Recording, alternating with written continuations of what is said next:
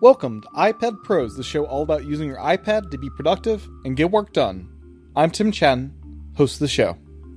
But we go out of our way to make the video look good. So for example, if you apply grain to a live photo, we'll actually make the grain jitter in the video so it looks natural. It looks like video grain. It doesn't look like photo grain. So we have two different algorithms, and we make sure we do the right thing there. Because if you just have like a flat grain, it just looks like someone slapped a photo on a video. Welcome back to another episode of iPad Pros. In this episode, we continue this deep dive into the photography world with the co-founder of Darkroom. Darkroom is a unique photo editing tool as it can be used for video color grading and can also non-destructively edit live photos. It also has some features like masking that are super hard to implement if you aren't Adobe or a company of that size. They also treat the iPad great with several iPad-only features. A quick note that I am starting to record some of these live over on YouTube at youtube.com/@iPadProsPodcast. So you can check the video version there or embedded on the episode page at iPadPros.net. Those interviews will just be the raw, unedited discussion.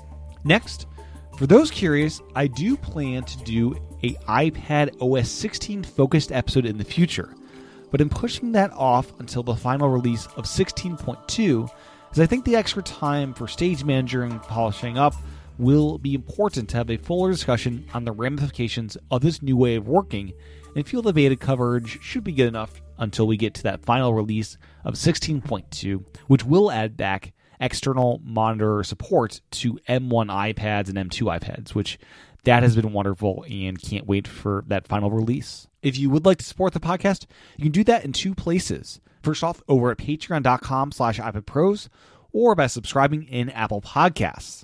My sincere appreciation and thanks to everyone that supports the podcast. Even $1 a month on Patreon goes a long, long way and is greatly appreciated. With that, here's my interview all about Darkroom. Enjoy. Welcome to Podcast Matched. Thank you so much. I appreciate it. Thank you for having me on. I'm excited for the chat because I've been getting big into photography ever since the iPhone 14 Pro came out. I've never had a Pro phone, so I've never had Pro RAW before. And at the same Welcome time... to the party. What's that? I said, welcome to the party. Oh, thank you. And at the same time, my brother gifted me for a baby shower a fancy Sony mirrorless camera, which very nice. Has been a lot of fun digging into that whole world as well. So, yeah, I have one too. That's the same combo I have. I have a Sony camera and the iPhone 14 Pro, so we're in the same photography league here. Excellent. So first off, I just want to dive into what your relationship is to the iPad. So my relationship to the iPad, I mean, it's interesting because the iPad is a device that I always have wanted to love when I'm at home, and have like really struggled with finding a home for it in my like daily computing life. Yeah, because I'm either on my big XDR display on my desk, or I'm on my phone on the go, and I don't really like in my current life stage with a baby. I don't have the time and space to sit on a couch with an iPad and like spend time computing on that. But where it has found a home is travel. Yeah. Because when I'm traveling, I don't have my big display, but I'm still taking lots of photos. And it's really, really pleasant to edit photos on a big 12.9-inch display. Beautiful colors. You can really see the details in a photo. You can really get in the pixel peep. And the nice thing about it is... what I typically do is I go offline. I go into airplane mode on my iPad, and I have a terabyte of storage. Yeah. And what I'll do is I'll just dump my Sony SD card into my iPad. And the reason airplane mode is important is because then iCloud doesn't offload them on me. So like when I have terrible connection, I'm somewhere like in the mountains, I still have my files, and I do my culling, my flagging, my rejecting, my presets, my editing as I go, which then makes it much less daunting to come home and actually like have a final collection of photos for that trip. And so the iPad has replaced my laptop for when I'm traveling. And when I'm traveling, it's the opposite of when I'm home. I don't have the space to sit on my computer and like open it up and like really get into it. So the iPad is actually better for that situation. Yeah. So as far as day to day, it's kind of like taking the place as my travel companion. Yeah. And you've been on the 16 beta, obviously developing Darkroom. We haven't mentioned you're the co-founder and you're an engineer, so you're kind of very much in to this app and making sure it improves. How have you found reference mode on that? Do you have an XDR iPad Pro, like an M1, or are you on an older model? No, I'm on XDR with like a M1 Max MacBook Pro. So that's been how I've been working. And when you're referring to reference mode, you're talking about the external display support. No, on the iPad, there's a new toggle you can turn on reference mode for the XDR screen on the iPad, so it like calibrates it to be more. So I have an admission. Yes, I have to admit something, which is, as you know, you're on the beta, so you know we've been quite busy with with a big release coming up, and we just had a release like 5 days ago for preset sharing. So we've been in a really heads down mode getting those releases done. So I actually haven't gotten a lot of chance to really live with the iPad. In fact, so we also have a Catalyst app. So we actually built the iPad app in 2018, and we're running it on the Mac, and it's the same code base. Okay. And what's interesting about the Mac, and I'll circle this back to the iPad, so you'll see why I'm talking about the Mac when you ask me a question about the iPad in a second, which is because they're using the same code base, things that the Mac app struggles with are things that the iPad app might also struggle with. And the reason I say might is because, for example, you can resize a window arbitrarily on the Mac, whereas you can't really do that on the iPad until Stage Manager. Right. But even then, like, you have size classes, and the iPad OS will blur the screen while resizing. And so what we've been doing, where our focus has been, as far as improving the iPad, has been on improving the performance and stability and reliability of the system. Yeah. And we're using the Mac as a stress test environment for the iPad. And so everything that we do to improve the Mac app comes easily onto the will map to the iPad version of Darkroom. And so it's the equivalent of when you're trying to optimize the performance of something. You don't want to do it on a high-end device. You want to optimize the performance on a low-end device, and then the higher-end device will be able to reap all those rewards. But the Mac environment just exasperates any of the issues that we're struggling with on the iPad OS. And so things like multi-window support, resizing, all of those things are getting much, much, much better, even in the beta version that we're about to launch soon. And so we've been focused more on that, and that's taken our attention away from what we typically do, which is the moment there's a new announcement, a WWDC or a new Apple event, we drop everything and adopt it. So you're just catching me in an off cycle of early adoption. No, all good. So I first want to ask, what's your relationship to photography and photographs? Like, has this always been a passion of yours? Like, why Darkroom for you?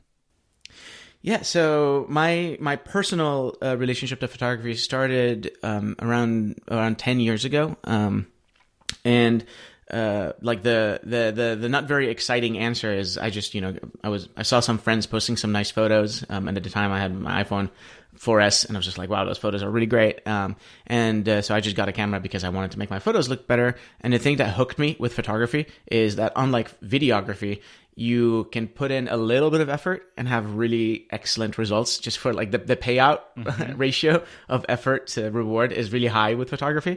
And that hooked me. And then I just kind of like fell in love with, like I'm taking all these photos that look really great, but then they're kind of sitting on an SD card and I don't know what to do with them. And so I started getting into like early Mac apps with the 10 years old now. Camera Bag was the app. I don't know if you've used a Camera Bag on Mac OS. It's one of those like indie apps. It's not one of the main ones, but it really gave me an insight into editing and made me fall in love with playing around with colors and making a look. And then I actually, at the time I was working at Facebook, and in 2013 I transferred internally from Facebook to Instagram, and I started working because of that passion for editing and photography. So I transferred to Instagram, and that's when I kind of got into mobile photography specifically. And at the time the community was much smaller, and the Instagram as a company was also much smaller. And so I was able to really meet a lot of the people who were trailblazers for mobile photography. And the thing that they did that was insightful and early was taking mobile photography seriously and taking the iPhone and understanding and having a vision of what having a camera always with you in your pocket can do to photography beyond the megapixels and beyond the specs and beyond the glass and beyond the size and weight of everything. It's just, we like photography because we want to tell stories, and like you can't tell a story if you left your camera at home because it was too big and heavy. And so I think the people I was exposed to and the narratives I was exposed to really took mobile photography seriously. And if you remember in 2014 when I started working on Darkroom, there were no tool. Lightroom for mobile didn't exist, and then there were no tools at all for managing a library that was consistently growing. And so that was my relationship was like my relationship with photography started just kind of early on, just trying to make photos that look better for me and my friends hanging out. And this was post college. We're going out, we're hanging out a lot, and I was the guy with the camera taking pictures. And my relationship to mobile photography started at Instagram, and the way that transitioned to the darkroom was just the insight that as more and more people take mobile photography more and more seriously, more and more professionally, we need tools designed and built for the iPhone and for mobile edit photography. So the distinction for us is mobile photography is not just on the capturing camera side, it's also the editing and the management side. And that's why we have an iPad app, and that's why we have a Mac app. Before Darkroom on the Mac, if you wanted to like access photos on your iCloud photo library, you really only had the Photos app. Right. Like that's it. And so like if you wanted to do management or anything, you had to either do what they allow you to do or export them and then import them into a separate library. And that dual photo library is something, I mean, our entire like reason of being is we don't want you to import photos and export them and manage double storage, manage double libraries, have a really inefficient workflow. And so anyway, we like iCloud Photo Library has in a way grown to be the heart and soul of mobile photo editing. And anytime you have iCloud Photo Library, you should have Darkroom. That's our position. Yeah. And so with the photo management, like if you favorite something in Darkroom, that's going to show up in the Photos app. Absolutely, and vice versa. Yeah, and I'm curious, there is extra stuff within Darkroom, like flagging and rejecting. Is that metadata that goes anywhere outside of Darkroom? Like, that's not something that Apple Photos directly supports, right? So what we do is we currently actually use the photo. So when you flag a photo in Darkroom, we add it to the flagged album in the Darkroom folder. Okay. And so you can actually view all the flagged photos outside of Darkroom. Oh. Same with rejected photos. Yeah. Okay, that's fine. Yeah. And those are the two big, I guess, management things within Darkroom. For now, yeah. Yeah. So the thing to know about Darkroom that'll keep coming up in this conversation is that we're a very, very small, independent, and bootstrapped company. So as of this interview, we have 6 engineers and 1 designer, and that's the whole, and like QA and customer support. That's the entire company. And so because of that, we have to really focus our effort and our resources on one thing at a time to be able to do it well, especially across all the image types and across all the platforms. As I mentioned before, we've been really working hard for the past few months on preset sharing and a couple of other updates that are going to come out towards the end of the year. So you mentioned you had a Sony camera. Something I'm curious about is my Sony camera evidently does not have RAW support on the OS level, which is what you guys tap into. Explain a bit on like camera support in that whole rigmarole, because yes, so it's a little So here's this. The reason I'm hemming and hawing is I'm trying to think of where to start explaining this. Yeah. There's like a 2-minute answer and a 10-minute answer. I'll give you the 2-minute version, and then we can talk more about it in detail if you want. Sure. But Apple provides, as part of the iOS SDK, Apple provides a set of technologies called Core Image, which most applications, not all of them, but most, we use to do image processing. As part of Core Image, there's this CI RAW filter, which is the technical name for the RAW engine. And so this is the component that opens DNG, reads the sensor data, and interprets it into RGB values that we can then work with. Yeah. That transition process is camera specific and manufacturer specific. And Apple is famous for only updating its software during major operating system updates. And Apple is also famous for having a lot on its plate. And so we are dependent on them updating support for things like compressed RAW formats. So I have a Sony A1, which is one of the latest Sony cameras, and it does support iOS RAW. There is operating system support for that camera, but just not the compressed one. So you have to make sure you're not shooting in compressed RAW. Interesting. And that's a big issue with Fuji cameras. Sony now has compressed RAW. So that's the main thing you need to be wary of in terms of your camera settings. And the reason, that's what limits us. Now, there are other companies and developers who have built their own raw engine. So the thing that goes from sensor data to RGB values. So I know like Lightroom has their own, Google has their own, which they use in Snapseed. I believe there's a Raw Power is the other one that I know. Raw Power is another one. So the main developer, he built his own raw engine for specifically like Fuji raw files, and I don't know whichever other ones.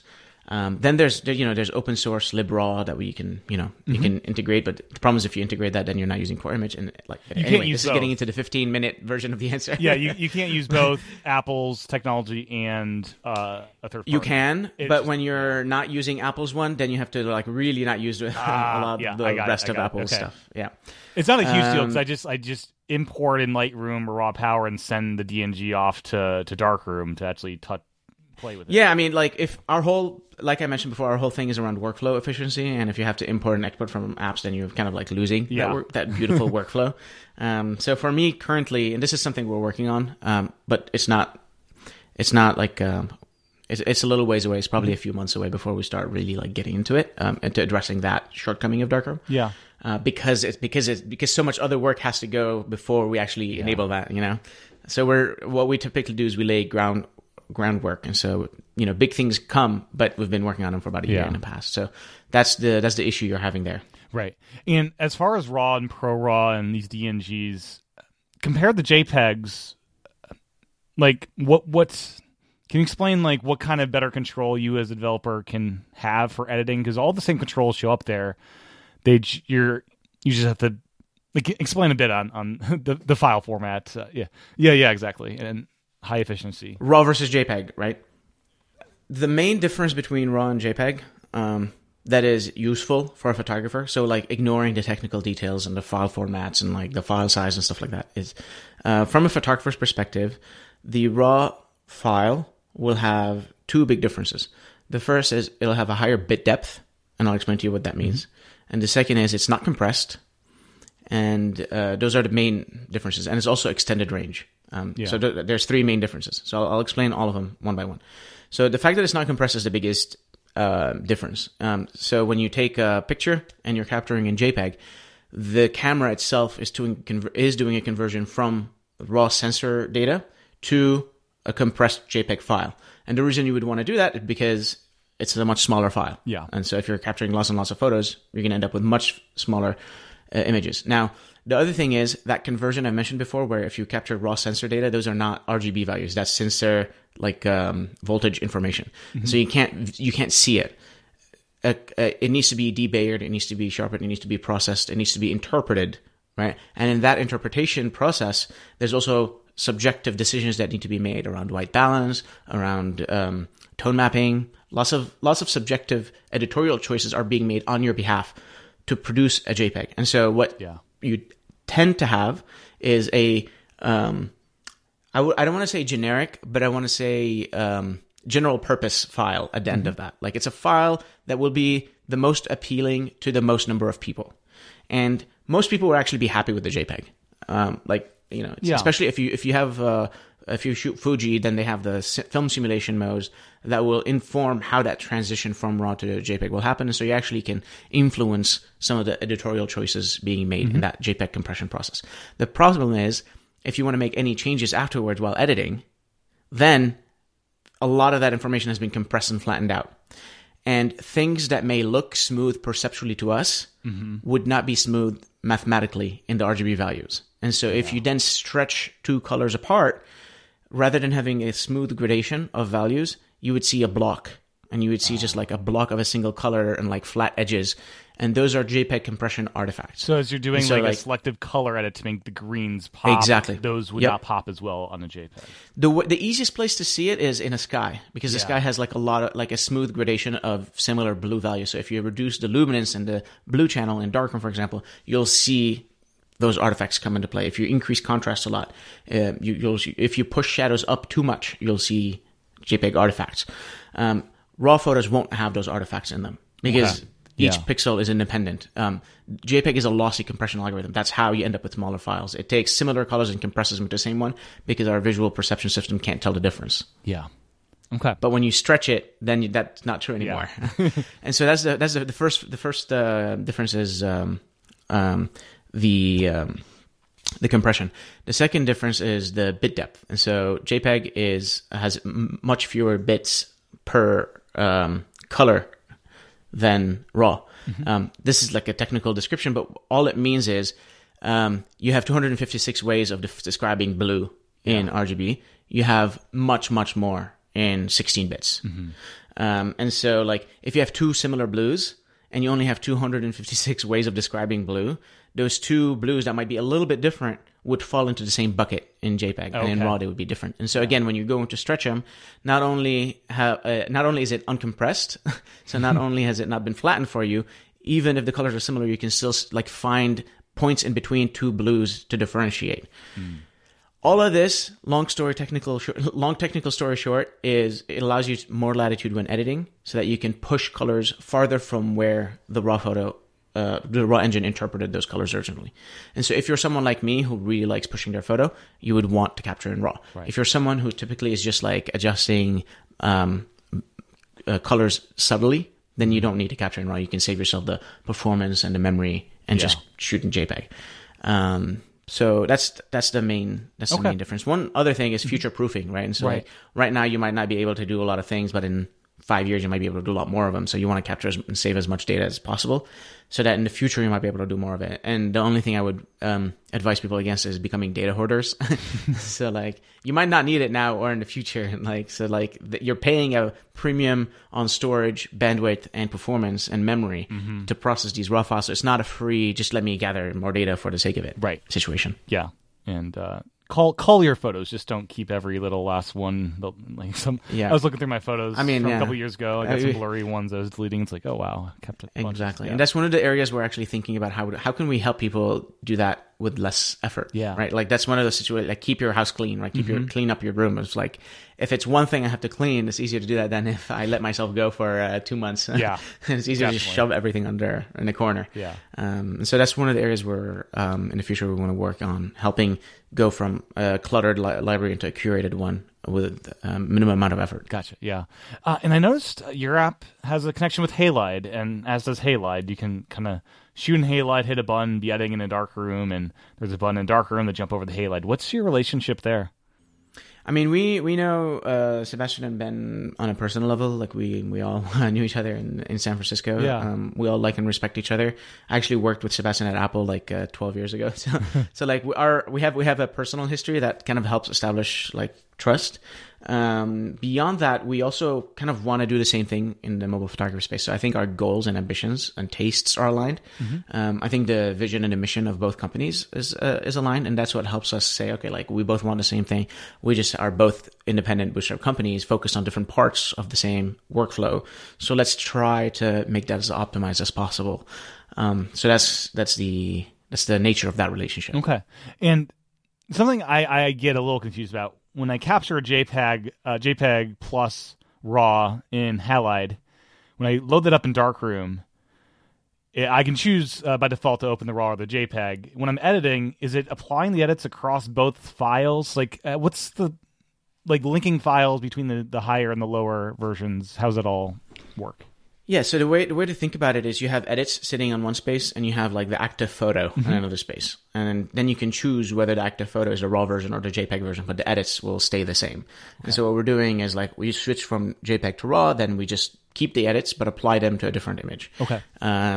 If you haven't made any adjustments, we allow you to switch instantly. If you've made any adjustments, we put up an alert to let you know, hey, by the way, like these edits might look different. Like be careful. Like don't expect everything to be the same. Especially since we offer exposure only for RAWs, but not for JPEG. So if you made an exposure adjustment in the RAW, you go to JPEG, suddenly it looks different. Yeah. And the reason we do that is because, again, we're mobile photography focused, and it's really, really difficult to get a badly exposed photo. Like you have to really do work and enable settings to underexpose or overexpose a photo on an iPhone. But we really want to have brightness. So for RAW, we have both, but they use different curves and they're used for different purposes. And our thinking there is RAW photographers are choosing to enter a more complicated workflow. And so we'll give them more options. But for JPEG photographers, we want to keep it as simple and accessible as possible. I see, yeah. And something I noticed is live photos are actually respected in your app. Every other photo editing app just strips out all Crazy, that data. Right? It's wild. It's amazing. Funny how that works. Yeah, it works. Is this... You guys also do video, like color grading, kind of same tool set, but for videos. It's kind of a side benefit, right? Yeah, well, it's actually, we've supported live videos since 2017, and then we've only had video editing since 2020. Okay. The thing that's, I mean, I understand why other companies don't do it. It presents certain challenges, and so these are things that you wouldn't know until you like actually develop software or really, really pay attention. So we tend to pay attention to details of iCloud Photo Library that most photographers, like most consumers, wouldn't, for a good reason. Yeah. And one example of that is if you add a frame to a photo in Darkroom, we include the frame in the video, which makes sense. Right. The problem is when you go to preview the live video in the Photos app, it zooms in the video. Yeah. And so it ends up like making the frame not really match what you had wanted to do. And depending on the aspect ratio of the image in the frame, you might cut off like the video. Another thing is the resolution of the video is much lower than the resolution of the photo.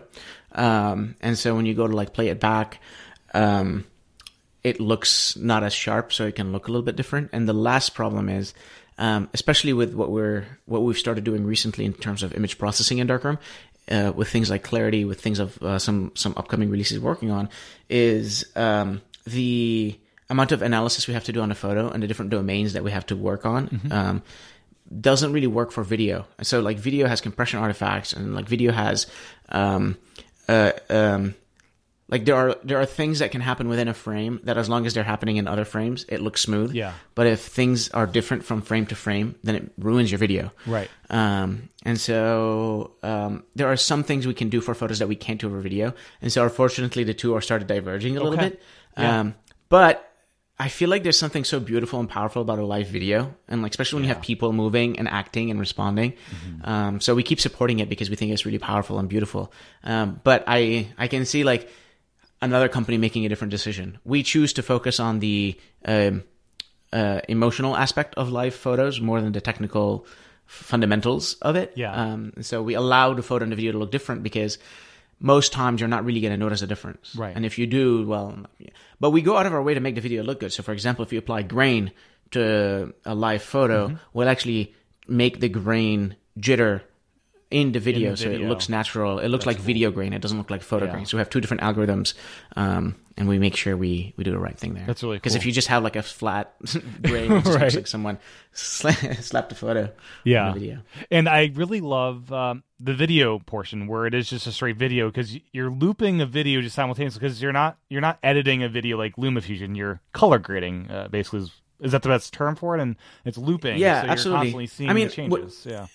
I think it's for to understand how we think about video editing in Darkroom is it's best to think of like understand the use case we're optimizing it for, and like everything starts for us from the fact that we're focused and optimized for mobile photographers and mobile videographers.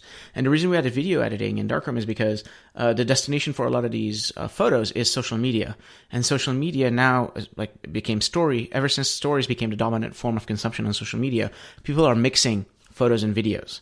And so the reason we added support for video editing is because we wanted the videos that people share to match the photos that they're sharing. So if you're going out on a trip, you can switch seamlessly between videos and photos, and it still looks like part of a cohesive set. And so like you could copy the copying adjustments. You could do your edit, copy those same adjustments across all the things in that same kind of trip. Exactly right. Yeah. Yep. Now, one thing that's interesting is by supporting video and photo, we've gotten really deep into thinking about the video space and the tools that professional videographers and video graders have, and how can we bring those to the video space and unlock those for videographers. So there's a lot more investment to do in the future for videography, but it goes back to what I was saying earlier with a small team, so we can focus on one or two things at a time. And the list of what we want to do is a lot longer than the amount of time we have in a given month to work on it. So we have to prioritize and choose what to work on first. Yeah. So with the adjustments that you can make, how does your team kind of look at which ones to actually include? You mentioned exposure doesn't make sense for JPEG, so it's to include for RAW. Some apps you can fade both blacks and whites kind of independently. kind of what goes into what you decide to include versus not include? So what we don't want to do is turn Darkroom into a cockpit where every feature is available all the time and you have a soup of buttons and sliders. Yeah. And there's like 17 ways of doing the same thing. Mm-hmm. And that isn't a tool for mobile photography. That's a tool for professionals in a studio environment. And so that's every choice that we make as far as a new feature addition. There's two components of it. Does this need to be in a tool designed for mobile photographers and mobile photography workflows? Mm-hmm. And the second is, if the answer is yes, how can we redesign it so that it feels native to a mobile environment? Yeah. And I think some of our competitors will go from the opposite way. So they'll go, we want to build this on the desktop environment, and we'll like shove this down into a mobile interface. And then you end up with like floating panels on both sides and like sliders coming up from the bottom and like menus inside of menus. And you're just like, I don't even know where I am or what I'm doing. It's powerful. Yeah. You can do everything in it, but... Yeah, I will tell you, my photos that I edit in Lightroom, I don't subscribe to. I did the trial just to see what it was all about. And I edited the crap out of those things because you had so many more tools, and my photos looked highly edited versus something like Darkroom. It looks more natural because like you're not tempted to use all the crazy stuff. Yeah, and there's also so there's a second component of that, which I'm glad you mentioned, because that's actually the second thing that we designed for and optimized for explicitly, which is the limits of sliders and the range of adjustment that you can do. Mm-hmm. We try to limit it so that you can't screw up your photo. Yeah. And then get it to a place where you're like, I've like made 4 adjustments and now it looks terrible, and like I don't know why. So we intentionally try to like limit the range. Like, again, this is a tool for mobile photographers. You're using your iPhone to capture photos. It's really, really difficult to get a photo like way off in white balance. You actually don't have white balance control, right? And so you don't need temperature controls that go from 0 Kelvin to like set like 10,000 Kelvin. Because then what ends up happening is when the range is too big, your finger is not a precision input device. And so then it becomes really difficult to get really fine adjustments using like a finger input. And so when, part of what is involved in building a tool, building a photo editing tool is every time you build a new slider, every time you build a new feature, you have a lot of subjective decisions. And usually these like sliders internally abstract away like 10 knobs.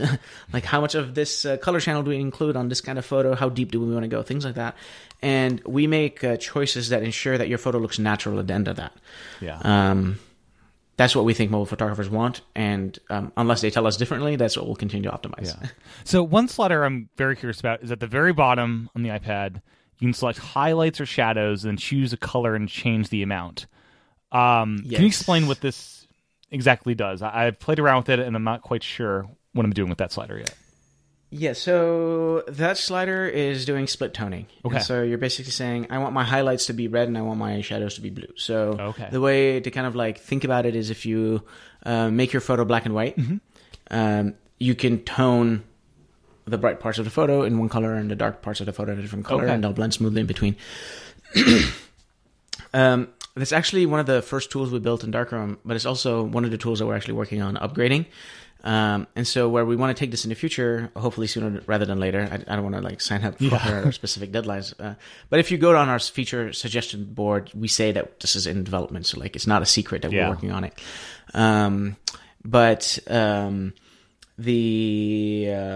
What we want to turn this into is a color grading tool. So similar to what you see in a video context where you have lift, gamma, and like all those like color wheels. Yeah. We want to turn it into one of those tools because I think that's a much more declarative and like intentional way of doing it.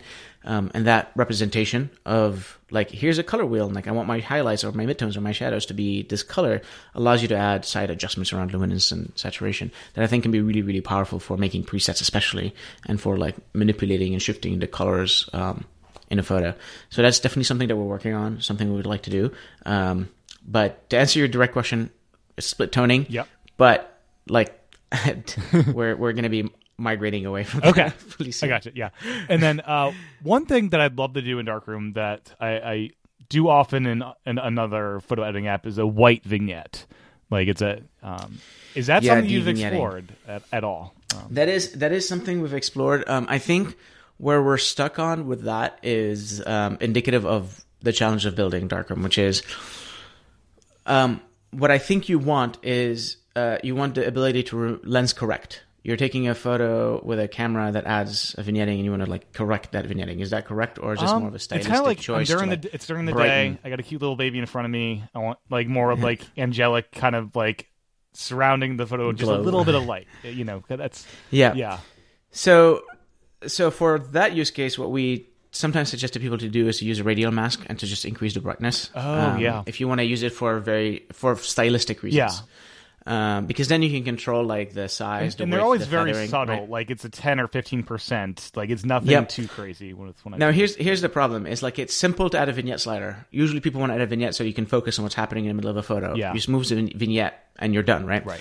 The problem with adding vignette on the other side is what people will what people want when you want like wider vignette is to fix for lens correction.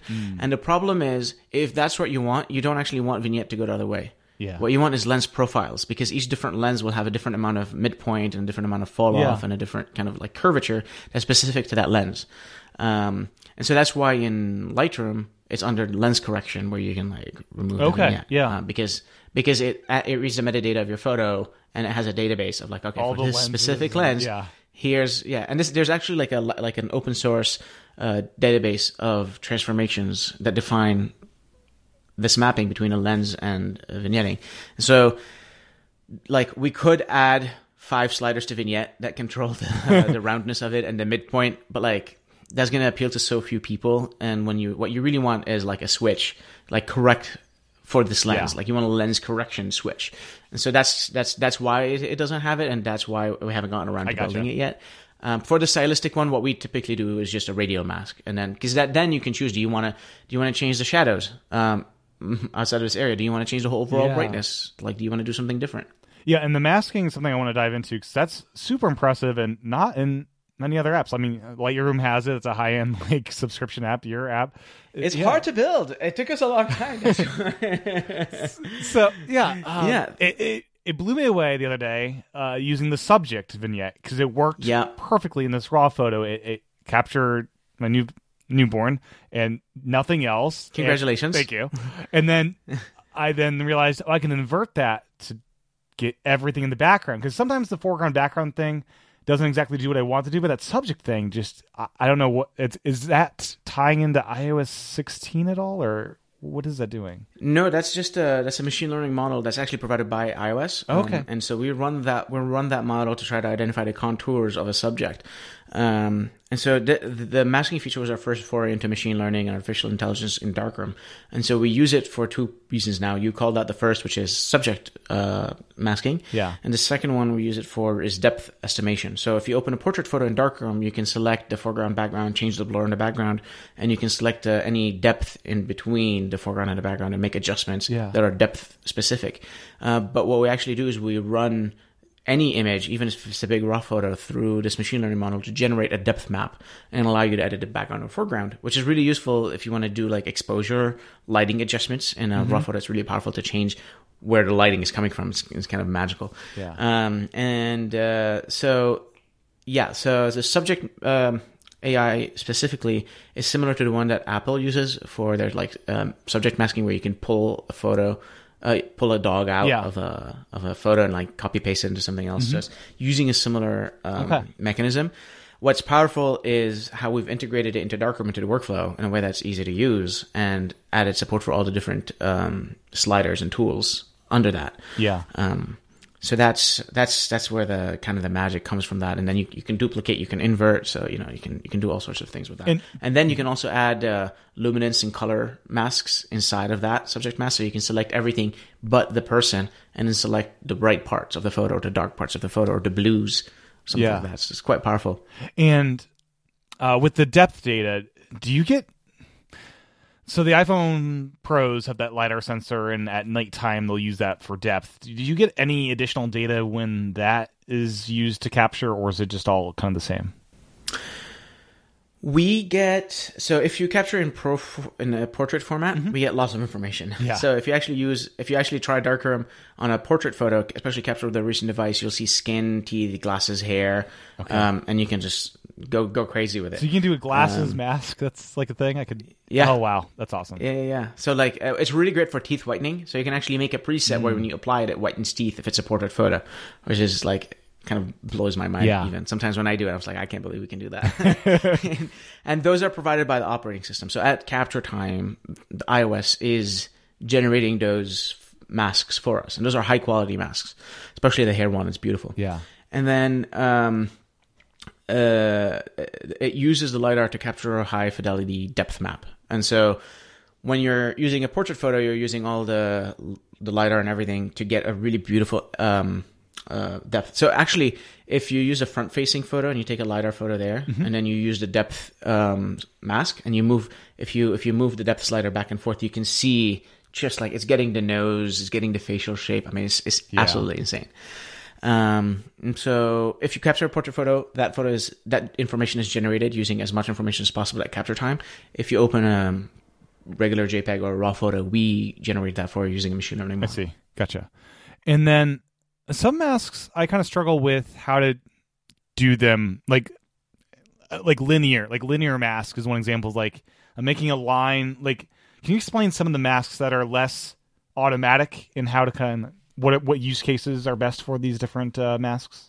Sure, yeah. So a linear mask, quite simply, allows you to specify a start point and an end point. And then the start point is full effect, and then the end point is no effect anymore. Okay. And then it does like a smooth fall off between those 2 points.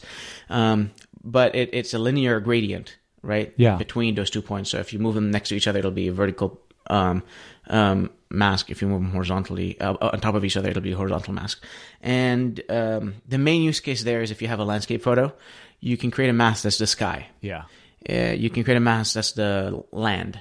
If you have a photo where you're looking at a bit of an angle, you might have a light fall off.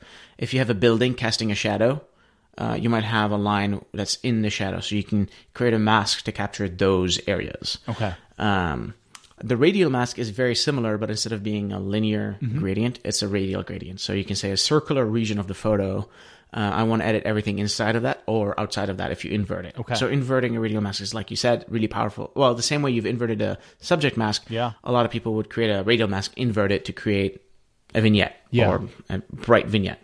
And the use cases for that is if you want to like really focus in on a specific area of the photo and you want to say, I want to get just this person in the distance, you would use a radial mask on that person. Or if you have a sky that's in the top right photo, you might want to create a radial mask around that sun and sunset photo to capture that specific region of the image. So each mask is trying to break down the photo in a different way. Then we have the 8 smart masks, so hair, teeth, skin, glasses. That's for portrait photos. Then we have the depth masks, including foreground, background, and the depth range. And then the subject mask is also available for every photo. So that's the full list. It's like 12 kind of. It's a lot, yeah. And you mentioned that was kind of your first venture into machine learning. There's other areas you're curious about investigating? Oh, yeah. Absolutely. Yeah. So we're actually like investing a lot in infrastructure right now to try to create a foundation. The future of Darkroom is going to be super, super heavy on machine learning. Yeah. I mean, I don't know if you follow machine learning excitement that's happening on Twitter right now, but it's everything everyone's talking about, and you can see all the different ways that we might want to do that. We're thinking about all of those, but we're also trying to think outside of the editing interface. We're trying to think into the management aspect of Darkroom as well, and I mentioned before, one of the things we want to do is we want to take you from 400 photos you took on a big day of hiking or a big day of traveling, walking around a city, and get you down to the 20 best photos. Or how do I go from, I have 75,000 photos in my iCloud photo library, but really, like, I only need half as much of that because so many of them are duplicates. So how do I clean up that space? I'm paying for it. I'm paying bandwidth. It's like limiting me. It's so how do I organize and cull really efficiently? So we're thinking of all the different ways that we can introduce machine learning to Darkroom within and outside of the editing interface. Very cool. Yeah, and then as far as the transformation tools, I really love all the grid options. Like, a lot of apps just give you like just a grid, and you have all these different grids. And like adjusting like a crop during a live running video is also pretty powerful. Anything kind of worth pointing out about the transformation tools that you guys built? Yeah, so the transformation tool is both our most used tool in Darkroom. Everyone spends a lot of time with the transformation tool. But it's I think the transformation tool is actually where we're going to be investing a lot of energy and effort this coming year. I think there's a lot of room for opportunities for improvement there in terms of perspective correction, especially. Right now, you have to really understand how horizontal and vertical perspective kind of like interplay with each other. So that's it would be cool if you could say, I want to make this look like I'm standing above the image or I'm standing directly in front. Straight on or head on or something like that. Just like or at an angle. Human exactly. language. So, exactly that. So that's one area we're going to be focusing on. Another area we're going to be focusing on is we a lot of people use the transformation tool a lot because they want to get consistency for their social media profile over time. For example, like maybe you're shooting on an iPhone, which is a 4:3, and you're posting to Instagram Stories, which is 16:9, and you just like all you do is like you just want to be able to say like, this is for Instagram Stories, like help me compose this for Instagram Stories, so that you don't need to go into the transform tool in the first place. And so another thing we want to do is like help you make better cropping decisions, and that's where AI might come into play. And so here's like a portrait of a person, but they're not centered, and like but you're clearly not trying to go on the rule of thirds. It's just a badly composed photo. So we can help you do that. And so you're familiar, for example, with in-painting, where you can like mask an area and like fill it in with something. There's also out-painting with machine learning now, where you can like recompose the photos to like get something centered like fill that in. So that would be those are like areas for improvement around both the workflow and around the image processing that we would want to do. So it is. I think that the thing that's notable about the transform tool compared to other photo editing apps is we try to really like prioritize what are you trying to do in a mobile interface and how can we make it as smooth as possible. And so, for example, like we try not to overlay the cropped area with any Chrome. So you can see exactly what your crop region is. And it's amazing how many photos will add like handles and will add like other stuff to the corners. So like if you're trying to get like something cropped out of the corner, like you saw a bush or like a sidewalk or something, you don't want to overlap any UI. So there's like 100 little details. The transition in and out of crop, like that introduced so much headache for us to try to get that. Like if you crop the photo and then you go into the transform tool, we uncrop it for you and we crop it back in. And that transition is actually really helpful, we think, for understanding like where the photo is in relation to the overall composition. And so we try to spend a lot more time on helping a mobile photographer understand where they're coming from and where they're going. And making the tool easy to use is where we're going to be investing a lot of time and energy in the future. Very cool. And presets. I know you guys are very close to releasing this big update where you can share presets with other people. Something we just released. Released it. Excellent. So it's out now if you're listening or watching. And then something I just want to mention. I just love how you can change the strength of a preset. So you don't have to go all in on a preset. You can just subtly tweak it. I think that's great. I also love that when you hit a preset, you can see what was adjusted to make that. So just general thoughts on presets and like where they're best used. And like, I know there's like some presets are designed to emulate a look of a certain camera and film and all that. So there's two kind of like historically there have been two kinds of presets. There's been what are called filters, like in Instagram, where it's a lookup table. You just like Visco, like Instagram. Those are LUTs. Those are just somebody designed a LUT and they sent it to you, tap it, and you're kind of good to go. And the problem is typically a filter, especially one that's like really exciting and like really impressive, will do a lot of transformations. But then you need to fine tune that preset for each photo, and so that's where like the LUT-based approach kind of traditionally has failed.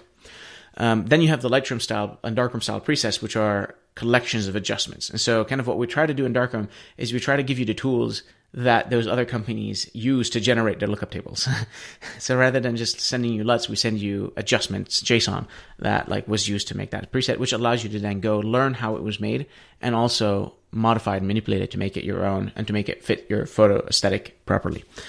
The thing that I think is a little bit important is important to know and unclear to people unless they really pay attention, is that there are actually two kinds of adjustments you can make in Darkroom.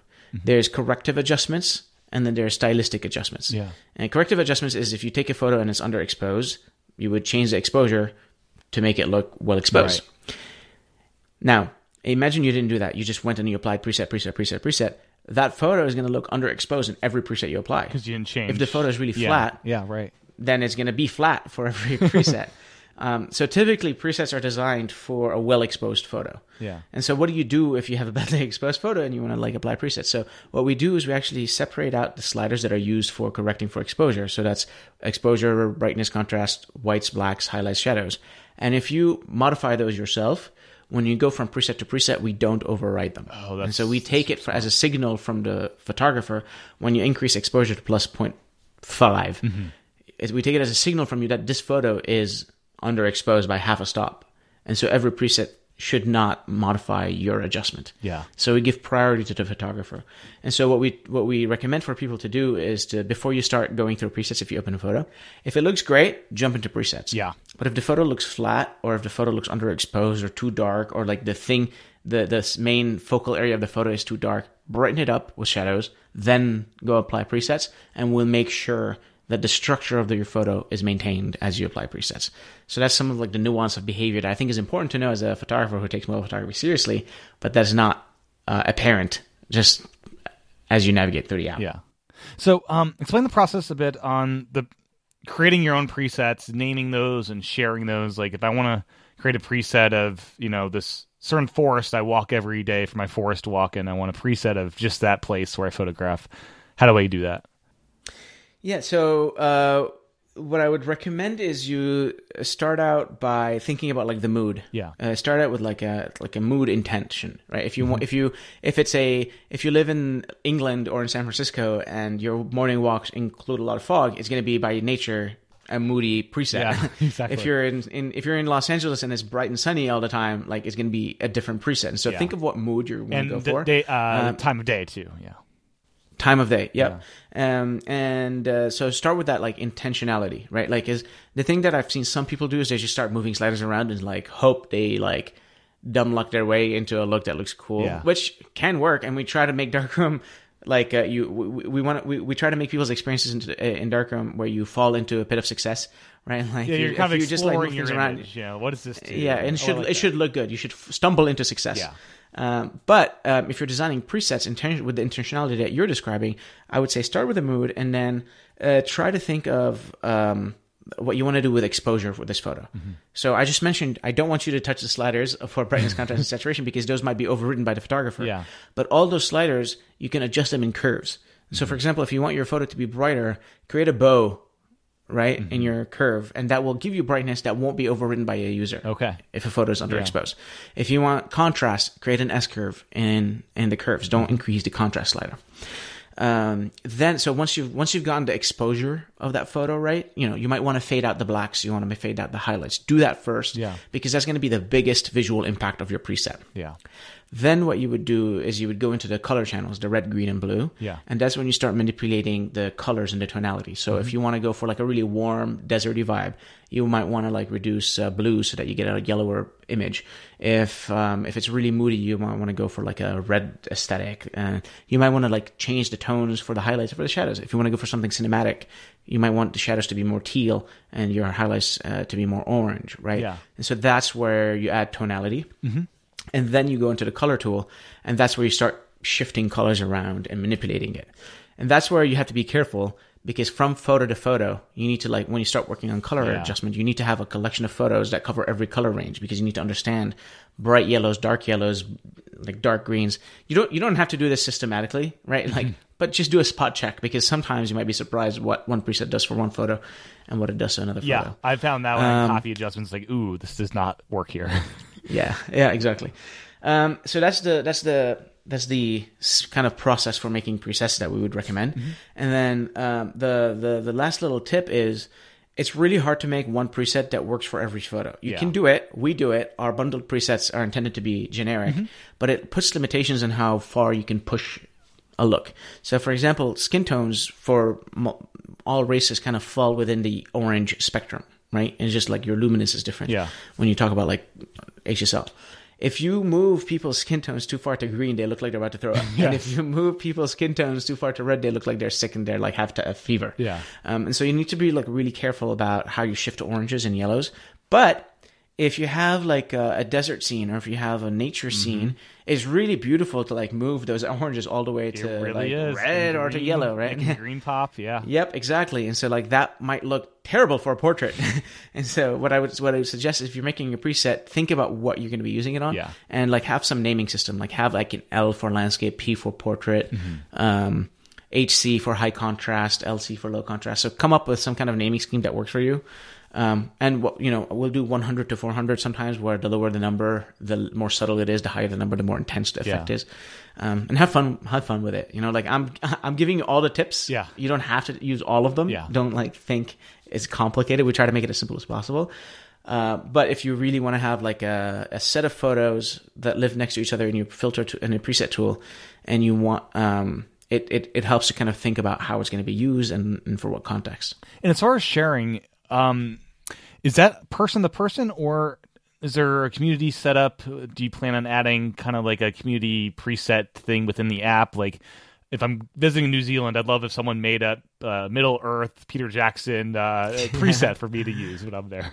Oh, I love that idea. Yeah. We are going to be investing in discovery for presets. So right now, the way is designed for one-to-one sharing, where if you apply a preset, you can tap on it again to see its options. You can tap on share, and we'll generate sample images and upload the sample images and the adjustments to the cloud, and then give you a link, and you can share that link with whoever you want. And like the way we designed it so far is, if I want to share a preset with you, I can just do that by sending you a message with that link. We wanted to see how the community adopted it and how the community kind of like created presets and like where they wanted to take it.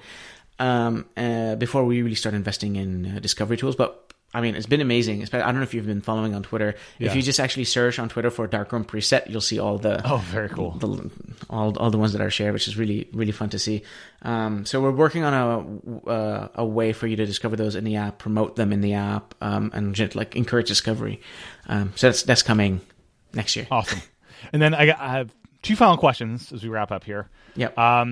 Smart albums, frustratingly, are not on photos on iOS, just on the Mac. Is that something that is possible for Darkroom to fill that hole? That is something that I've been wanting since we started working on Darkroom, and has been frustratingly out of reach until recently. So until the iOS 16. So in iOS 15 and iOS 16, Apple introduced a bunch of new APIs that enabled a bunch of new features for Darkroom. Of course, they're all secret, so we can't have started working on them in time for iOS 15's release. So like we haven't gone around to it yet. But what you need so here's what you kind of need to know. I'll give you like a slightly detailed answer. Cut me off if it's too much technical information. But iCloud Photo Library is a big database. You might have 70,000 photos in it. When you open a photo at like Darkroom, we have to fetch all the photos from Darkroom, from the Photos app, which can be really slow.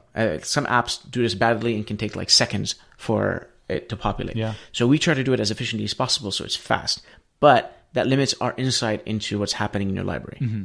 Moreover, you can close Darkroom, delete half your library, and then you open it, and Darkroom is going to be out of sync if we do stuff. Yes. Out of sync of iCloud Photo Library. Yep. And so we have to be really careful. In the latest version of iOS, they've added APIs for us to kind of build our own complete insight of your database and catch it up to any changes that might have happened outside of Darkroom, which is a requirement for us to build indexing, smart albums, filtering, all the stuff that you want to see, but that doesn't exist, is now possible. We just have to finish everything we were working on and then start working on this because now it's possible. That's really cool. Same with like edit syncing. So if you make an edit on your phone, we don't currently sync it to your other devices because each asset on each device is unique, and we don't know that these are the same asset until iOS 15. Yeah. And so now we can do it, so we're going to start working on it. But yes, those are frustrating shortcomings for like an asset management system. And we try to cover up for that as much as possible. Yeah. But we... there's some things that we're fundamentally constrained by, just not anymore. No, that's super exciting because that's been like one big frustration because like I kind of want just a smart album to find all the camera images that don't have a lens metadata because that tells me it's probably something I saved from Safari. Just want to delete that from my library. So stuff like that would be so nice. I guess even search would do with that. So final question, iPad related. I'm very impressed with what you guys have done here. Like, you guys really take advantage of the platform. Like, you can open an image in a new space, and if you're in Stage Manager, that'll open a brand new window, so you can open up a bunch of windows that way. And then so just general thoughts on the iPad version versus developing for iPhone, and then also Apple Pencil.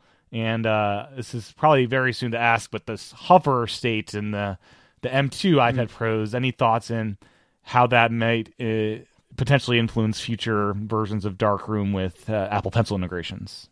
Yeah, the Pencil one is going to be easier to answer, so let me just talk about that quickly, and then I'll talk about how we think about the iPad. The Apple Pencil is, the hover state is super cool, right? Like that's one of the issues with the Apple Pencil is you don't know what's going to happen when you tap on it. So there's like kind of like this fear of putting pen to display.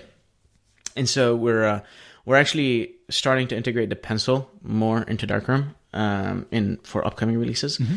So very, very exciting to be able to see that being invested in more and more, because I think that's the magic of the iPad. Like when you pull up the Pencil, especially in the context of photo editing, right? Totally. Like you want to be able to like brush, point, like select, stuff like that. Yeah. Like magic, right? So that's a big area of investment for us. Super exciting.